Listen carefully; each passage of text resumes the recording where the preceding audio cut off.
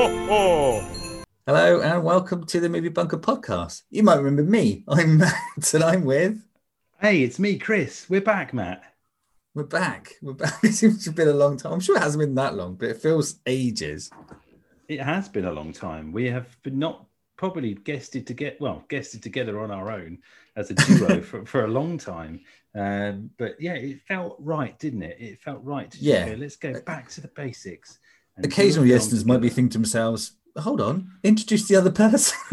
No, it is just us today. It's just us. Well, it's you and I and a little film that was an absolute doozy. That's a catchphrase I've not said for a few weeks. But yeah, we've been away. It's kind of been difficult, I guess, COVID and restrictions, and doesn't mean anything to us because we've never met. Well, we've hardly ever been in the same room with each other anyway. But because of the bunker, it's been crazy, hasn't it? It's been a crazy few weeks and months. It feels like. It definitely felt right. Did your illness turn out to be the COVIDs, or were you just cold? I've had a. No, it wasn't the COVIDs, but there was a testing situation that happened in the household which came out negative. And I've just had like the worst case of man flu for the last 2 weeks. Ooh.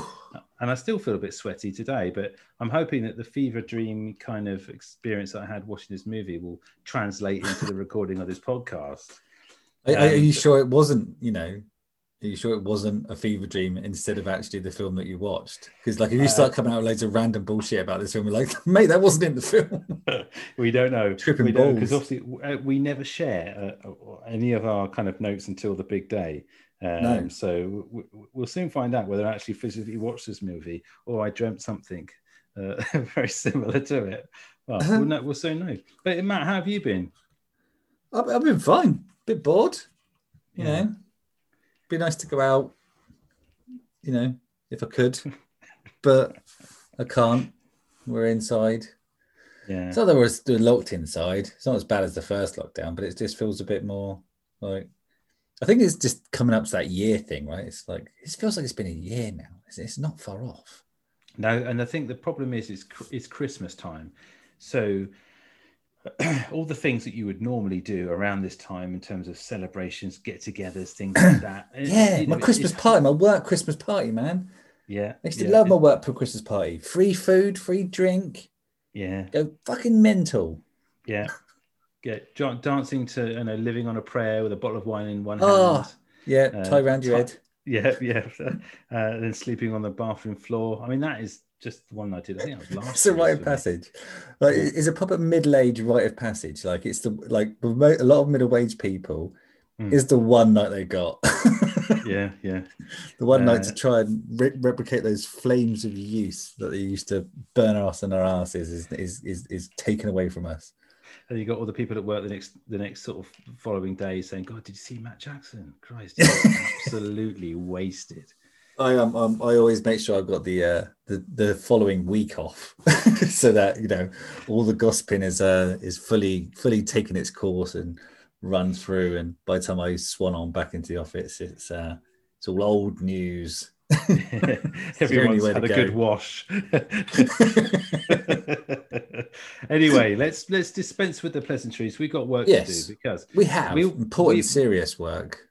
This movie that we're doing today, you would have seen it because it's come into on your kind of the title of the podcast is Robert Downey Jr.'s Dolittle. Here's the trailer.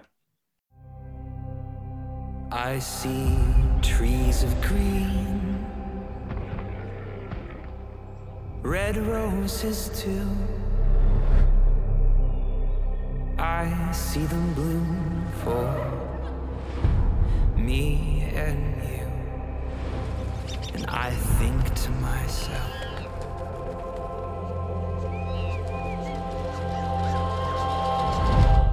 are you Dr. Dolittle?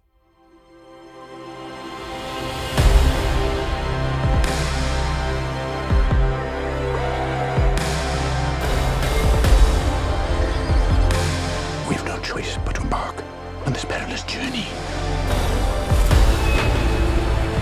Everyone pack your bags! I'm unavailable. You can talk to animals. Yes.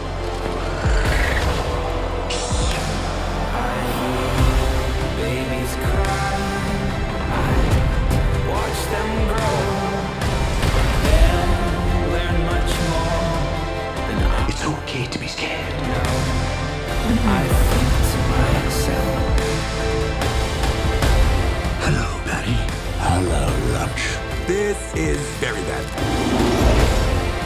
What a wonderful world. Somehow, we just belong together. I'm coming, Doc!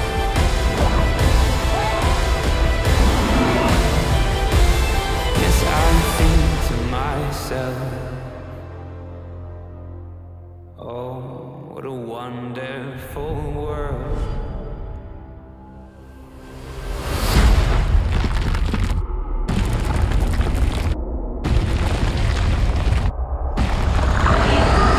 Nobody told me there'd be a dragon!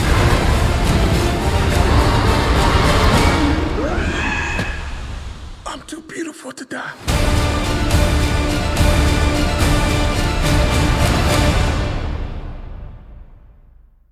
Oh, The trailer. there's the trailer. And What a film. Well, we kind of like when this came out, which is about 2 or 3 weeks ago on Sky as we record it now. It's kind of one of those moments go, yes, Dolittle's out. Yes, get in. Because I remember when this was when this was reviewed on the circuit. I think it was pre-COVID. It may have been. This was in the cinemas. Last year. Earlier on this year in January. Yeah, and it got an absolute pasting because there's so much wrong with it in terms of like the performance and like stories behind how it was made, production problems, Robbie Downey Jr., literally thinking he could talk to animals, going meta, not going meta, but going full, method. But this, watching it in a situation that I watched it in, felt very strange. And you had a different experience, didn't you? Because you watched it with the kids. Yeah, I think it's important when you're doing these films to potentially put yourself in the audience or the frame of mind that they're intended to be in, right? So, if you whack this on and you're pissed out your head on a Friday night, you're not going to particularly enjoy this. But if you pop it on a Sunday afternoon surrounded by a couple of kids, then that's kind of where that's where it's aimed, right? It's aimed at the children with a little something for the parents. I think throwing an Iron Man in there is something for the parents. But yeah, that's kind of its position in the world, I think. Yeah, I think the despair and mental illness thing is what was thrown in for the parents, because it's definitely a take on Dolittle, which is quite dark, I think, anyway. But it came out in, like I say, January 2020. It had a massive panning. I do the plot synopsis because that's what we're here to do. Yeah, may as well. Just to try and separate it from the other Dolittle films that are out there. Yeah. A physician who can talk to animals embarks on an adventure to find a legendary island with a young apprentice and a crew of strange pets. That's the plot synopsis. And it got... Nailed it. Yeah, on IMDb, it got 5.6, which is definitely bunker territory. On Rotten Tomatoes, which is kind of where we see it get a proper panning, it's 13% on the tomato meter, which is a proper splat. Interestingly enough, though, Matthew, which we find a lot of time with movies, the swing, though, for the audience score is much higher. This is a 76% on the audience score for Rotten Tomatoes, which is unusual. Really? Yeah, which is I didn't look at Rotten Tomatoes, but that's crazy. Yeah. So the audience that watched this film, according to Rotten Tomatoes, at least, enjoyed it. The statistics speak for themselves.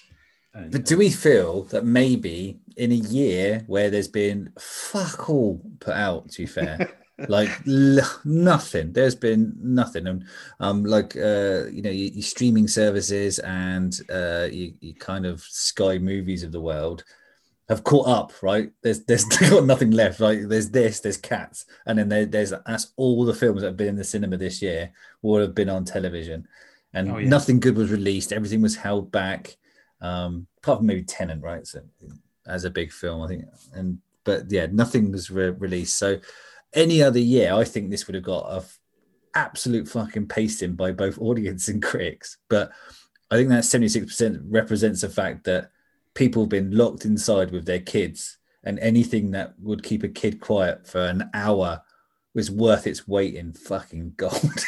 Yeah.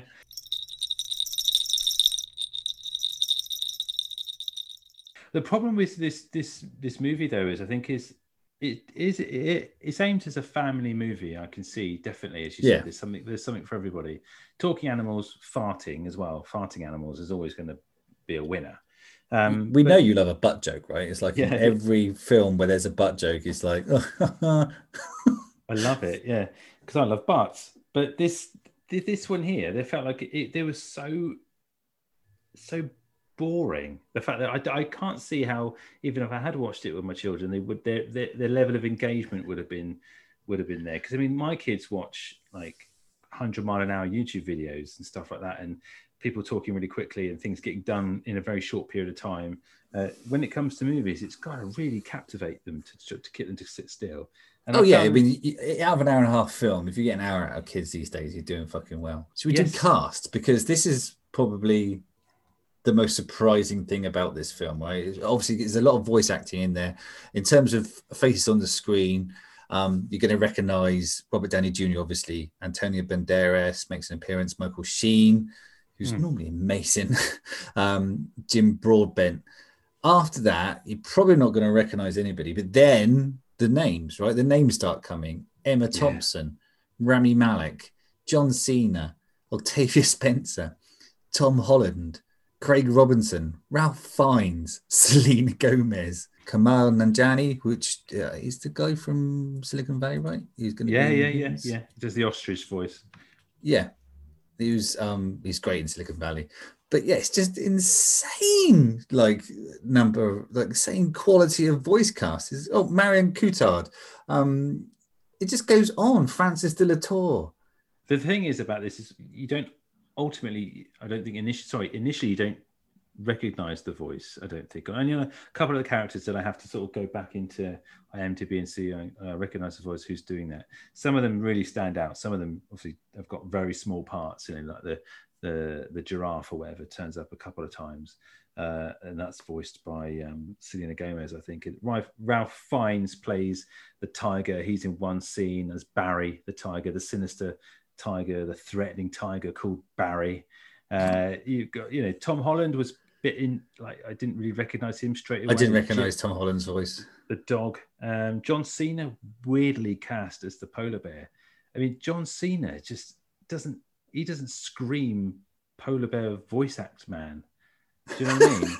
Does he? Well, I don't know. He's kind of bearish, right? He's a wrestler. I mean, what would you do him as a fucking squirrel? Yeah, okay, fair enough. Yeah, well, I just wouldn't have had him. But Rami Malek, I think, works as Chi-Chi, the gorilla with a kind of with anxiety issues. He had that was fine. Emma Thompson as a parrot, yes, that works. Yeah, recognize that voice. But yeah, lots and lots of other actors doing voices, as you say. Huge cast. I mean, it must have cost a fortune to get these people together.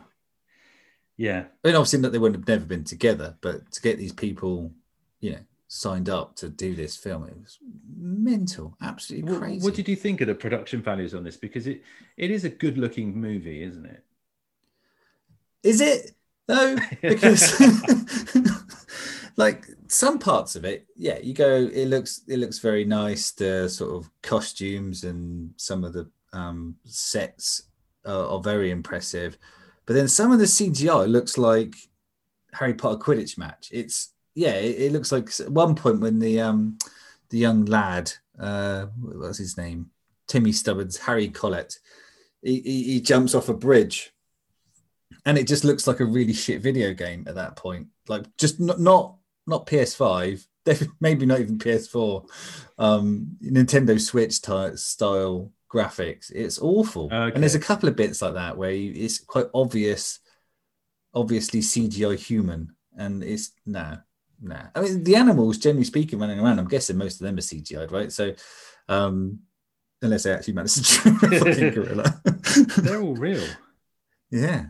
So they look good, but they obviously just occasionally run out of budget to do like human faces, or they just assumed that it would be, past your screen so quickly that you wouldn't notice. But yeah.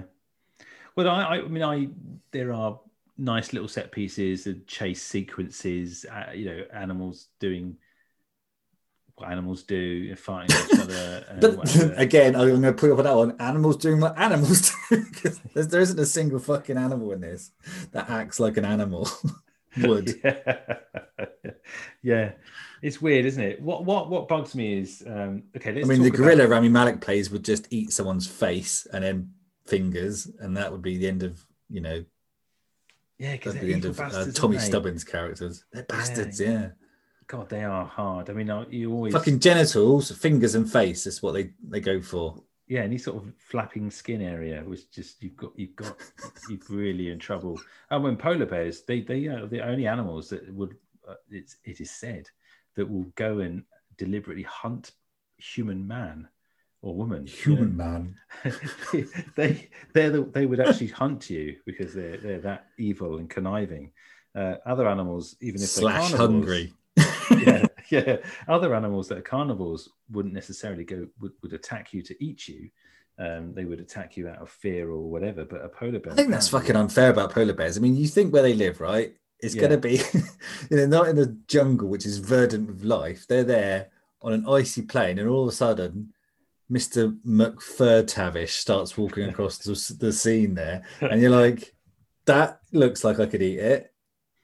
And then, in terms of hunting it you just got to follow it. You can see for fucking miles. There's nothing there. As long as you can hide behind a tree, is he? Well, when you're wearing your North Face jacket, bright orange, Salapex, you kind of think, tasty.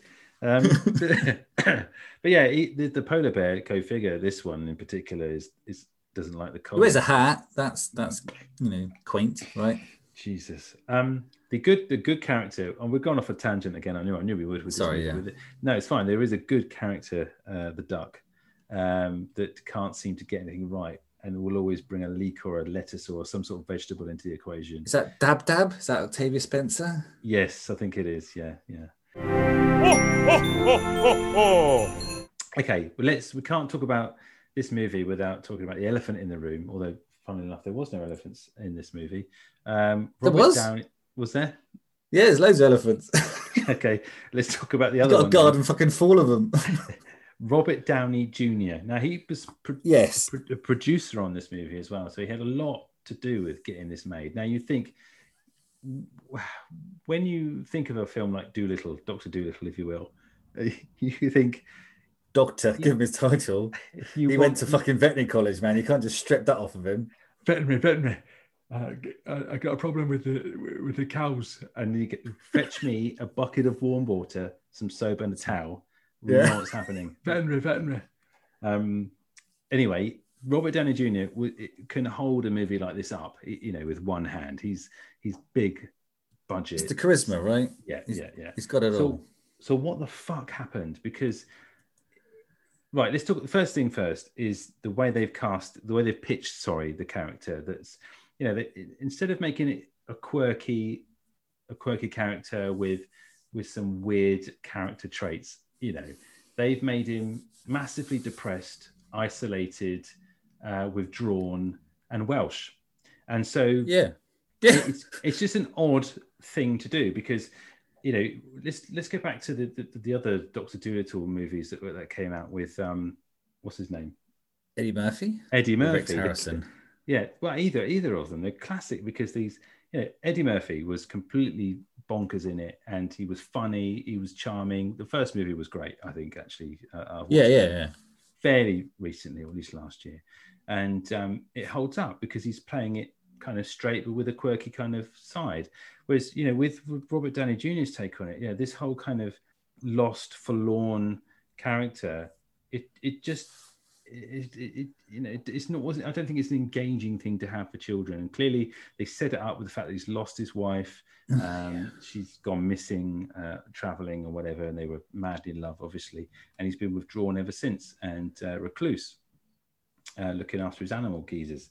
But then you could tell as well, Matt, the second thing about, obviously that's a big issue for me. The second thing is the voice and this mixture of this weird Gaelic, like almost Glaswegian stroke Welsh thing that he does. There's clearly an afterthought because the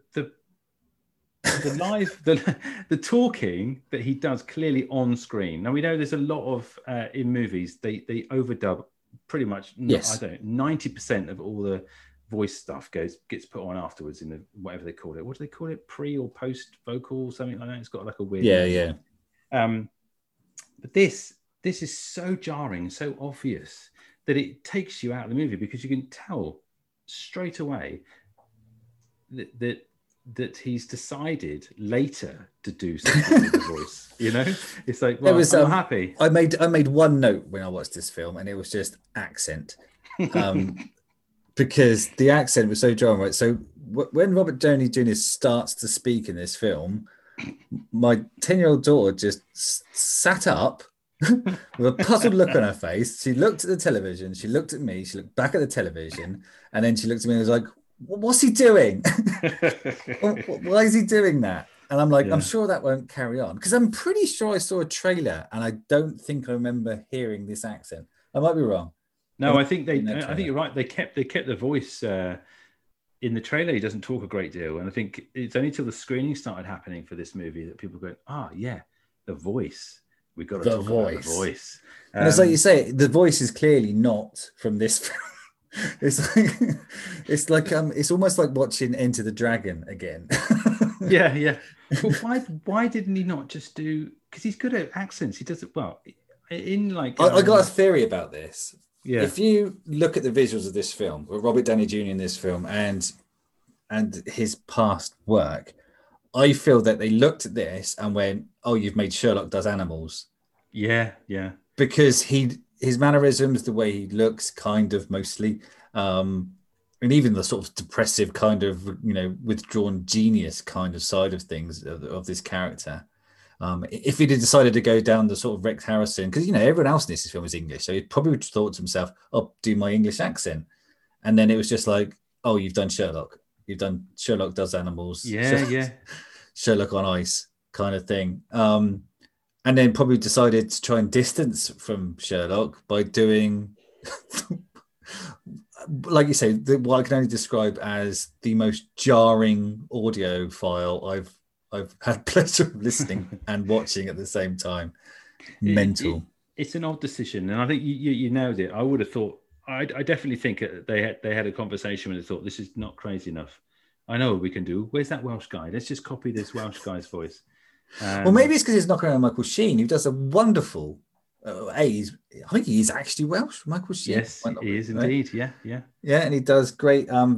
He does a great Richard Burton impression, and I wonder if they were out of scene. Him and Robert Downey Jr. were doing Richard Burton impressions, and decided that fuck it, we're just going to put this in the film. Yeah. It's a bit in like a Steve Coogan kind of Rob Brydon type thing where they were sat having outdo each other. The trip. Come,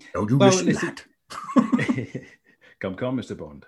I don't think they understood or realised the gravitas of the era really, because until it was too late. And I think it's jarring. It's jarring. And Robert Downey Jr. is the kind of guy that probably it's very difficult in terms of studios and people to say no to, because he holds probably quite a lot of weight wherever he goes. And so maybe no one said to him, "Do you know what? Just stick with the Sherlock Holmes thing, because it doesn't matter. This is a kid's family movie. No one's going to pull you up on it. I mean, just do that." And he was like, "No, I've been method with this for a long time."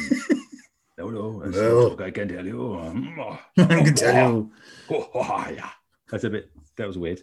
But yeah, scent of a woman almost.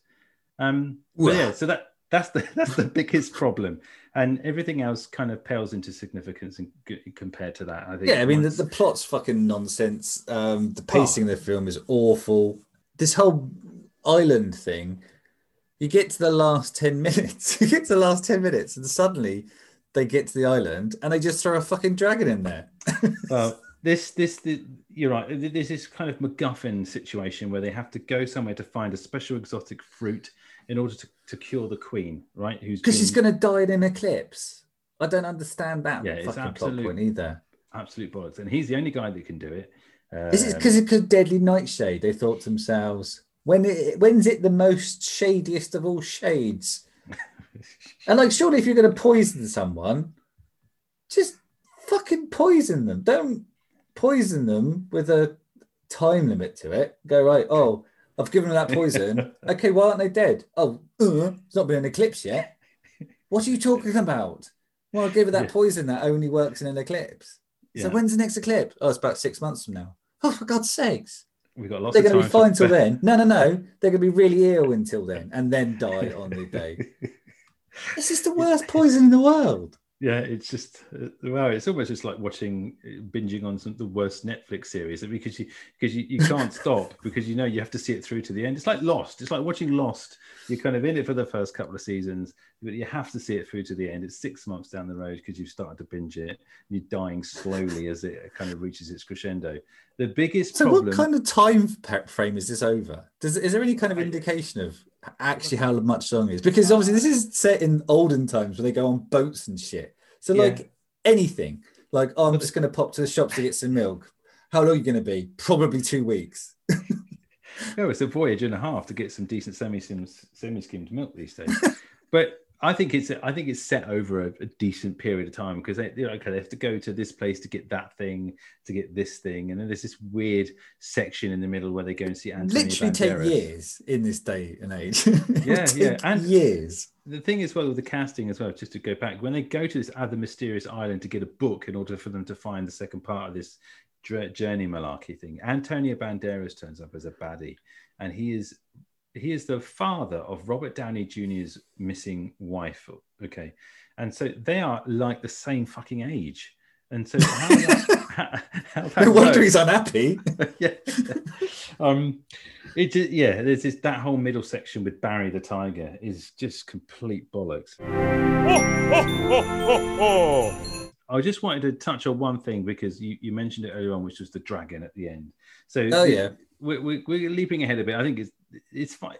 Okay, it's suffice to say, in this movie, there's a lot of set pieces which are not very exciting, but the crescendo of this movie, if you like, they kind of everything's been building up to them finding the special fruit that's on this island in this cave, and so we're teased with that premise, and there's lots of swashbuckling going on. There's goodies and baddies fighting for the fruit, but the dragon's introduced. Now, you'd think that the dragon versus the animals, their cunning, their wit, the enemy, Michael Sheen and his bunch of soldiers and whatnot, there would be a big fight off. And there's kind of a bit of a fighty thing. But the crescendo of this movie is, bear in mind, Francis de la Tour, recently deceased, one of the best, biggest actors of this country or of the world, basically, and what she's done on screen and television and everything, voices this dragon, and she's reduced to having stuff pulled out of her butt with a leak. Sorry. Yes. I mean, so in terms of the crescendo of this movie, he instead of her, she's cross and angry and protective of the fruit, only because she's got a blocked colon. That's all I can deduce it with. And as soon as he can identify that, and as soon as he knows dragons, and he can talk dragon, he uses a leak. Not a bucket of warm water and a towel and some soap, right? Like you would as a vet. He uses a leak as a prop, as a tool to remove blockages from her butt. Yeah, I got confused by this thing because it's strange to pull apart a scene which features a bunch of talking animals, apart a dragon's butt and a dragon, but pull apart it I did, in the sense that, like, so the premise was obviously is that there was something she had bad. This is why, but so come on, you need it. Try and figure this out, mate. I can't, because it's so, and this is just 10 minutes of the film, and then the last 10 minutes of the film. So the purpose of this dragon, surely to goodness, right, is to defend the fruit, right? Yeah. Regardless of arse-based blockages, she's there to defend the fruit, stop people getting it so they can't, holy grail it, live forever kind of fucking thing, right? So that's her purpose, regardless of butts and shit stuck in her butt. The other problem is like, this is meant to be this magical, mysterious kind of never found island, and yet she's got bagpipes stuck in her asshole. How did they get there?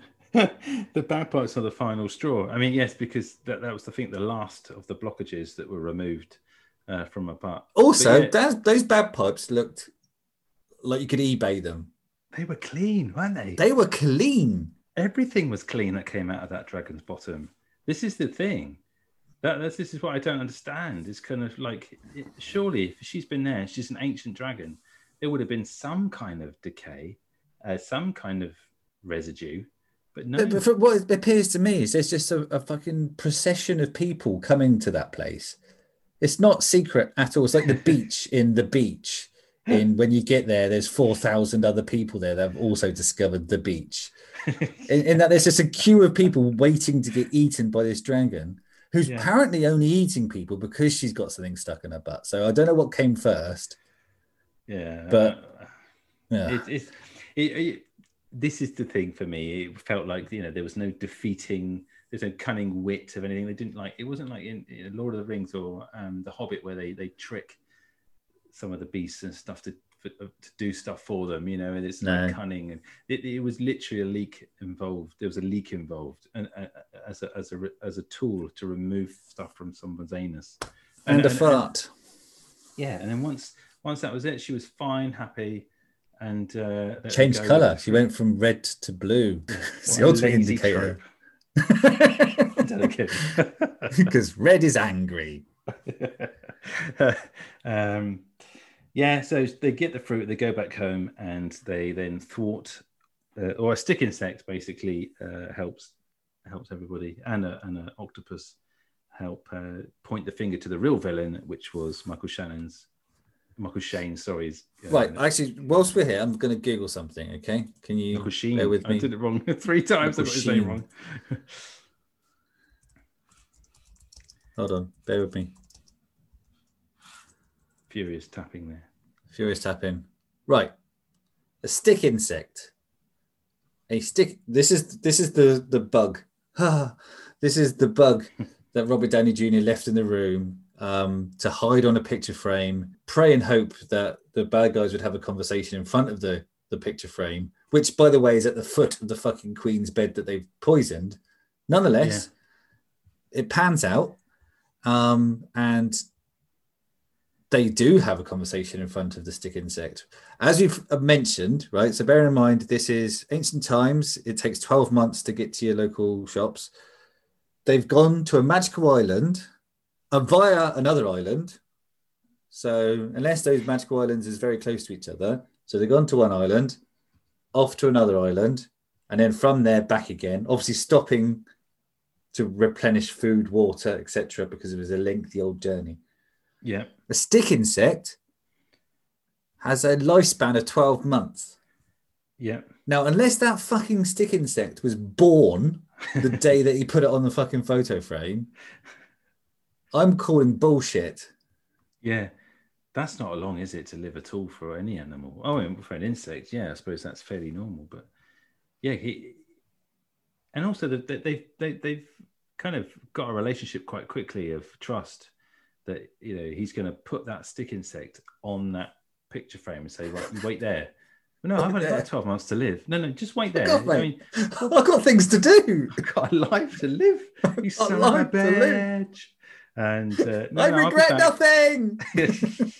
He comes back and says, so anyway, and the next scene is when the stick insect just does like this Oscar-worthy kind of death scene. I'm coughing. Can't be a good sign. Now that you said that what an asshole. What an asshole. Yeah, the worst possible life for that stick insect. Do you think this movie has got any redeeming features? I mean, did your kids enjoy it ultimately? Because they're the I mean, after they got over the shock of the voice, they didn't mind it. It had enough, I think. The one thing they kind of really enjoyed was Craig Robinson's Kevin the Squirrel.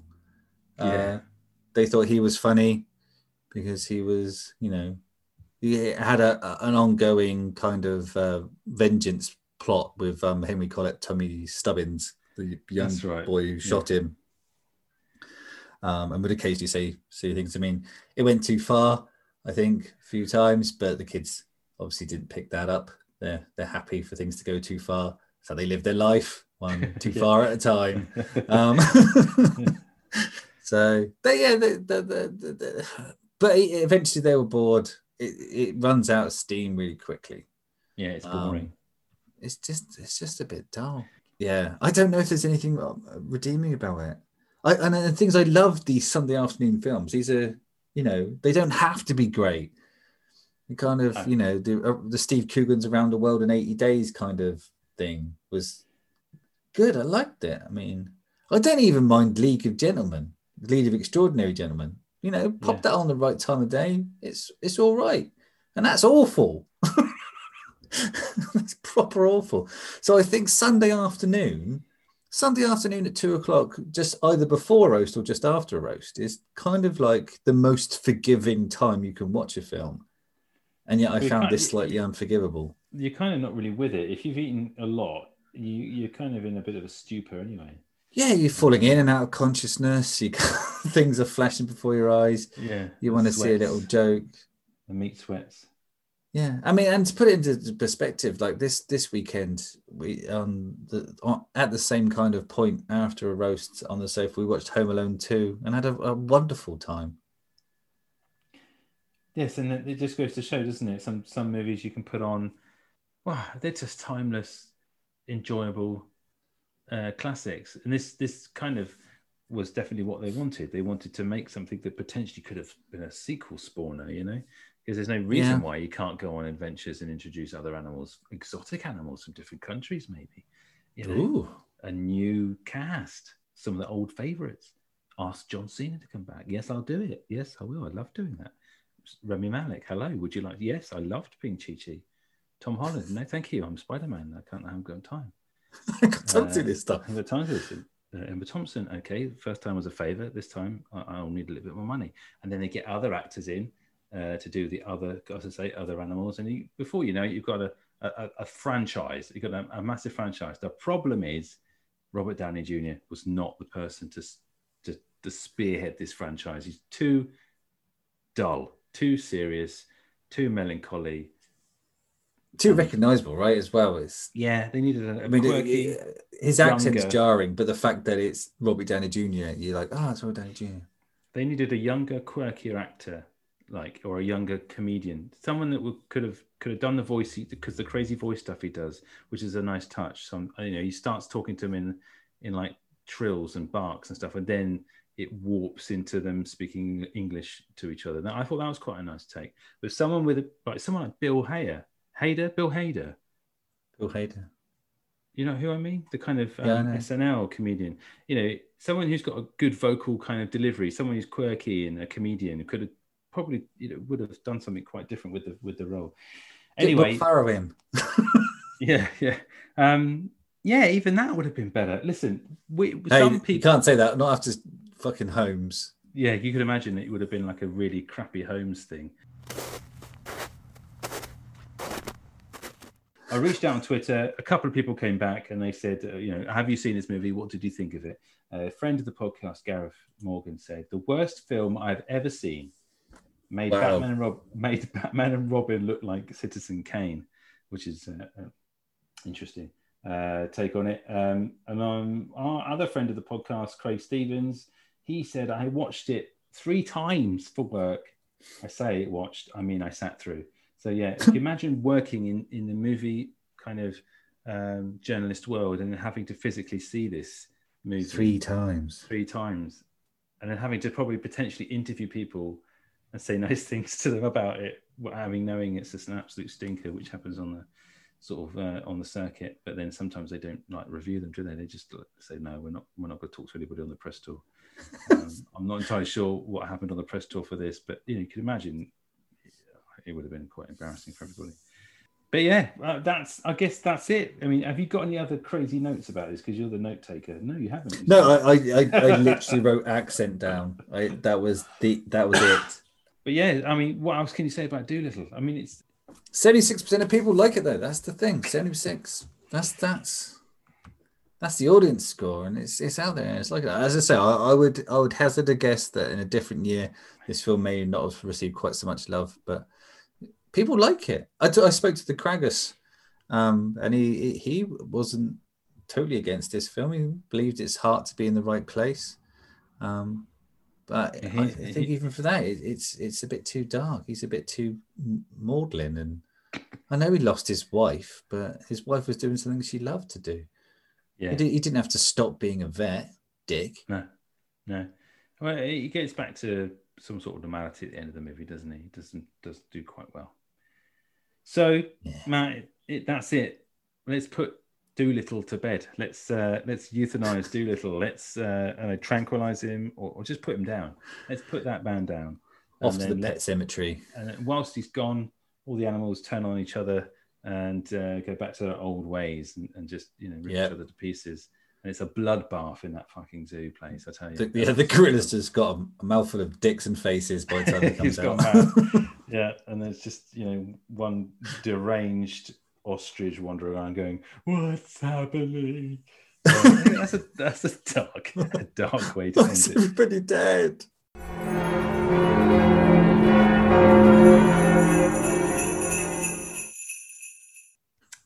You've got a quiz for me.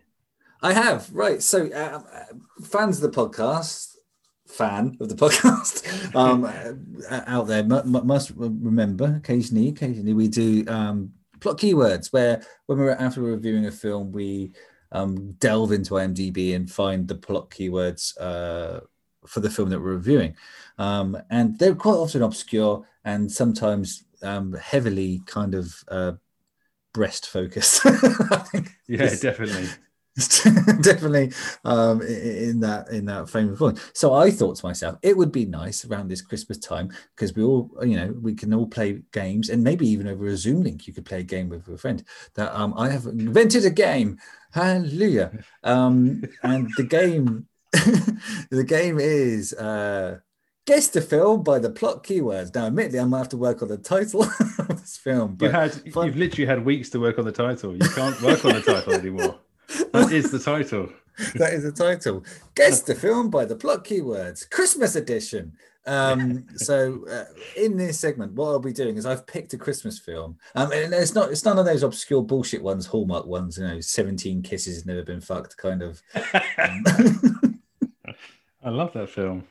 It's my favorite Christmas film. It'll be one that most, if not everyone, has seen, and there'll be 10 points on offer to Chris. I will give him ever decreasingly obscure plot keywords, direct from IMDb, not made up by myself, direct from IMDb, to see if he can guess the film that I have picked for him.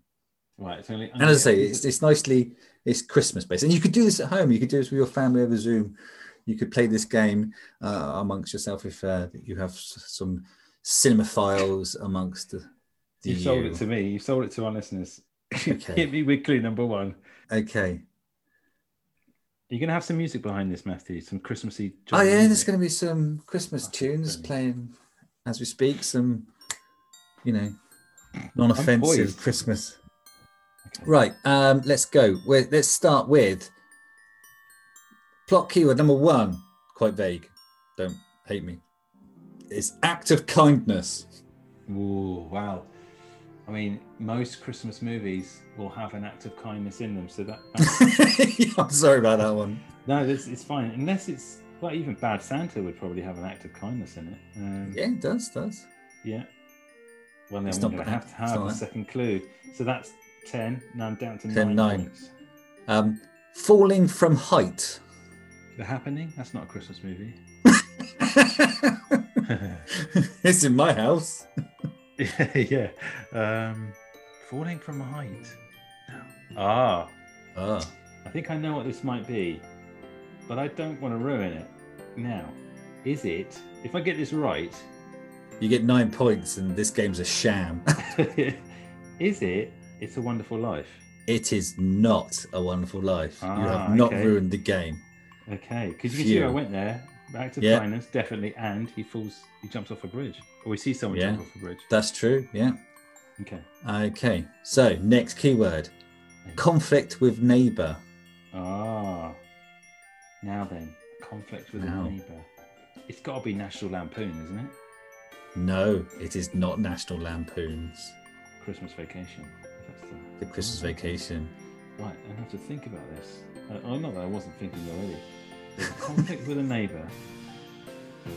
Is this a well-known Christmas movie? Yeah. Home Alone. How many guesses are you going to have on this particular point? Sorry, okay. Is it one guess per point? One guess per point, yeah. Sorry, yeah. Okay. I'm going to have to go slightly less. Okay. 4-word title. 4-word title. Oh, that's hard. Yeah. Start counting. I think it could be the Santa Claus. No. But you can see two. The Santa Claus 2. It's not the Santa Claus 2. But can you see where I went there? Yep, I can see where you went there. More title-based facts. Male name in title. Male name in Miracle on 34th Street. Because that's a man's name. Just ruling that one out now in my head. Man's name in title. Man's name in title. What point are we on, by the way? I can't really remember. 7? No, 6. Yeah, 6 or 5. Man's name and title. God, people are screaming at their iPods right now. God, what could this be? Wait, is it Fred? Fred Claus, the movie? Is it Fred Claus the movie? It is not Fred Claus the movie. This is going very well for me.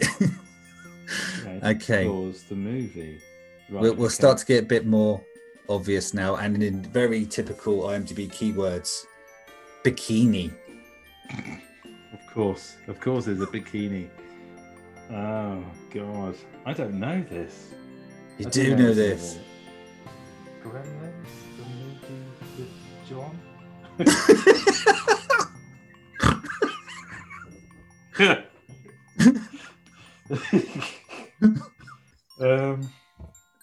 Gremlins, the movie with John. That's not even full. Oh my God! Right, so films. Okay, so there's bikini in this movie. Is it? So could it be an adulty type movie, right? Or not necessarily a family movie? So Chevy shows out the window. That's got an obvious. He has a fight with his neighbour. He falls from the roof. I mean, everyone kind of falls off a roof. I mean, I'm not denying you the fact that National Lampoon's Christmas Vacation fits everything that we've said thus far, and yet it is not that film. Yeah, and also, because it's got a name in it, but it's got a man's name. Is it a man's name? I can't remember what the fact. I think that was maybe a thing. Yeah. Okay, I'm gonna have to have the next one. All right. Botox. Fuck! What? Botox? Botox. This is not a kids' Christmas movie. Well, it's a family one. Botox. Botox. This is harder than I thought it would be. I thought I had this on like 9. We're at like 4 now. You thought you was going to ruin it for me. Botox bikini. Is this 4-word title? That's the hardest thing. With a man's name or a name in it. It's going to be something I'm going to kick myself. This is a good quiz. Not for me, but it's good for you. Okay, next clue. Next clue. I'm trying to find ones that will actually help you out now. Snowman. Right. Snowman. I think this is... I know what this is. Now, I don't know the name of the film. Is it Michael Keaton? No. Okay. But that's Jack Frost. And Jack Frost, the movie. You can't just add the movie on the every guess. Jack Frost, the movie. But that... I'm sure he falls from a great height. There's Botox potentially in there. But I mean, any film with a Hollywood actors in it will probably have Botox in it. God, this is hard. Right. But the Botox is an actual scene, and the bikinis is an actual a scene in this film. So it's not like the characters are it's a thing. I haven't seen this movie. I'm sure you have. What if I haven't? then this is a sham. Well, the thing is, if it's a Christmas movie that I would know, then I should know. At least I should have got it from some of that. Fucking hell. What was that last one? No, what was the last clue? Snowman was the last one. Snowman. Think of a snow, not like an actual snowman, but like a decoration snowman. Is this a film we've done in the bunker? Don't think so. Okay, so it's not that one. Okay, I need another clue.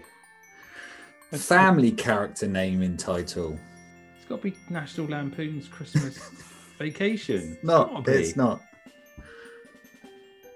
Christmas with the Cranks. Yes.